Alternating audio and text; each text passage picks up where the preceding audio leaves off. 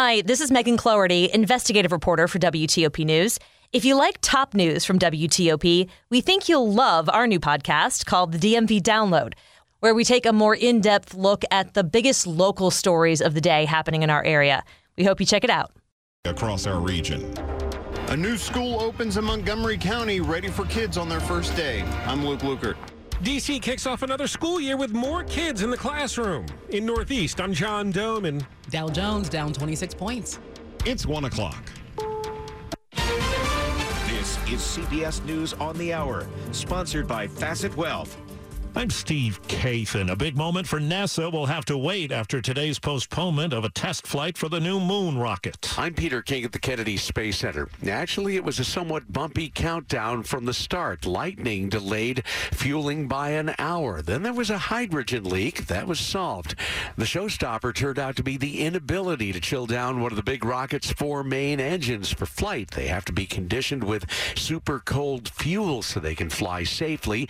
Engineers worked the problem for more than an hour before launch director Charlie Blackwell Thompson said it was time to call it a day. Well, now to Georgia, where a judge has delayed the Republican governor's testimony in the 2020 election investigation until after his own re-election battle is settled in November. Sandra Parrish of affiliate WSB. The judge has ruled Georgia Governor Brian Kemp does not have sovereign immunity from testifying, despite his attorney's argument that the special grand jury is different from a regular grand jury and does not have the power to indict. CBS's Stephen Portnoy looks ahead to this week's court hearing in the Trump Mar-a-Lago documents case. Former President Trump's request for a special master is based on the idea that some of what the FBI took should be set aside as privileged.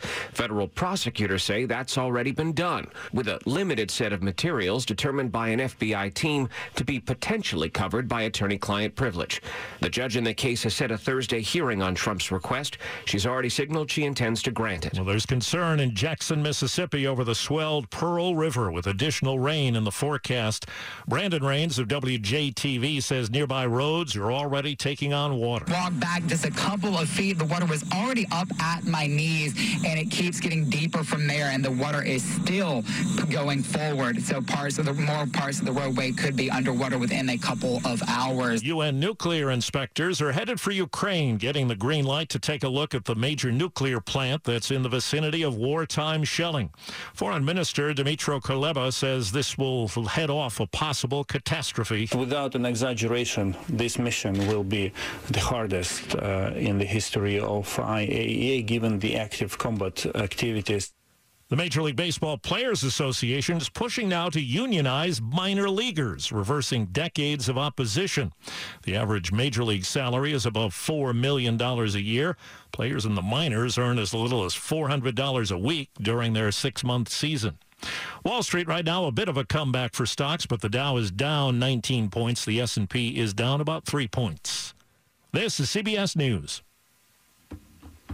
Facet Wealth is an SEC-registered investment advisor. They offer customized financial planning for you, not just your assets. Learn more by calling 888-598-3966.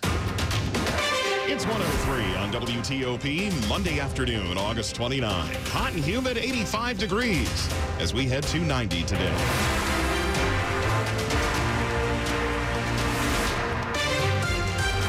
Good afternoon, and thanks for joining us. I'm Mark Lewis. And I'm Gigi Barnett. New this hour, we're learning more about what happened when, according to police, 2 teens tried to carjack Washington Commanders running back Brian Robinson Jr.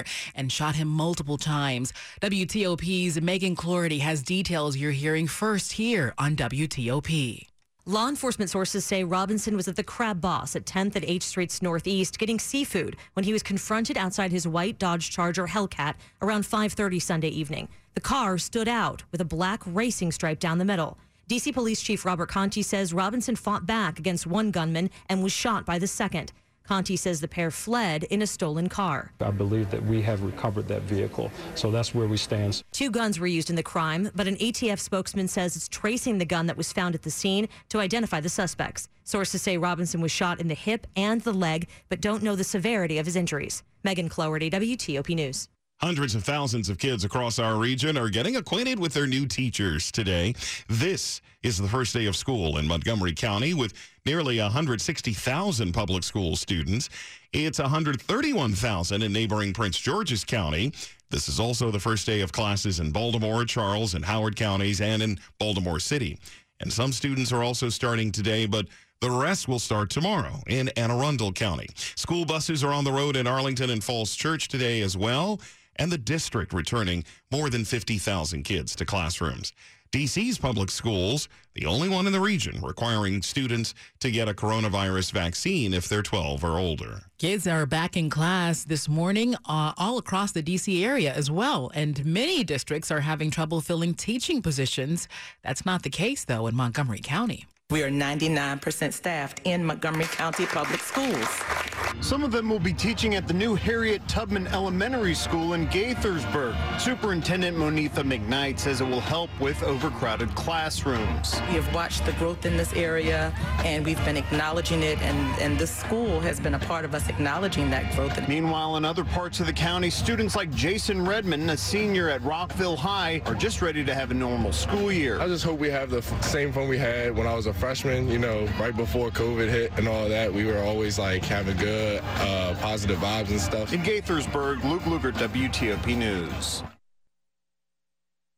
Checking out the scene in the district, WTOP's John Doman. It's too early for an exact count, but D.C. Mayor Muriel Bowser says after a decline in recent years, DCPS is seeing an increase in enrollments. And families are coming back to school. But she and school leaders also conceded the school system's facing the same challenges other school districts are, including when it comes to just having enough teachers. We hover about 150 open vacancy. Schools Chancellor Louis Farabee says that's up about 50 from last year. They're being filled in a variety of ways. We do have some contracted staff. We have access to a rich substitute pool, and then we also champion our central service team to support schools as well. In Northeast, John Doman, WTOP News. Today's mostly sunny, hot, and muggy forecast has prompted district officials to activate the city's heat emergency plan. That plan goes into effect when the temperature or heat index in the district is 95 degrees or higher. The city opens cooling centers for residents to seek relief on days like this. If you're in the district, you can call 311 to find places where you can go.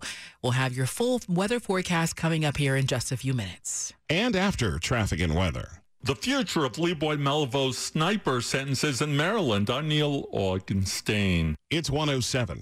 You saw people you haven't seen in a while. You went places you haven't been in a while. And you accumulated new and different junk. You came home and you said, where are we going to put all this? Relax. We make junk disappear. All you have to do is point. No lifting. No carrying. No banging and bumping into walls. Just a beautiful wide open space full of happiness and sunlight. You'll have room to roam. To breathe again. You've never felt so free. Call 1-800-GOT-JUNK. Or visit 1-800-GOT-JUNK.com.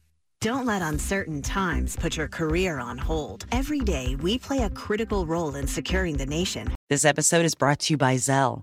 Whenever you're sending money through an app or online, it's important to do it safely. Here are a few helpful tips. First, always make sure you know and trust the person you are sending money to. Second, confirm you have entered their contact details correctly. And finally, if you don't trust the person or your recipient is rushing you to send money right away, think twice before sending money through an app or online.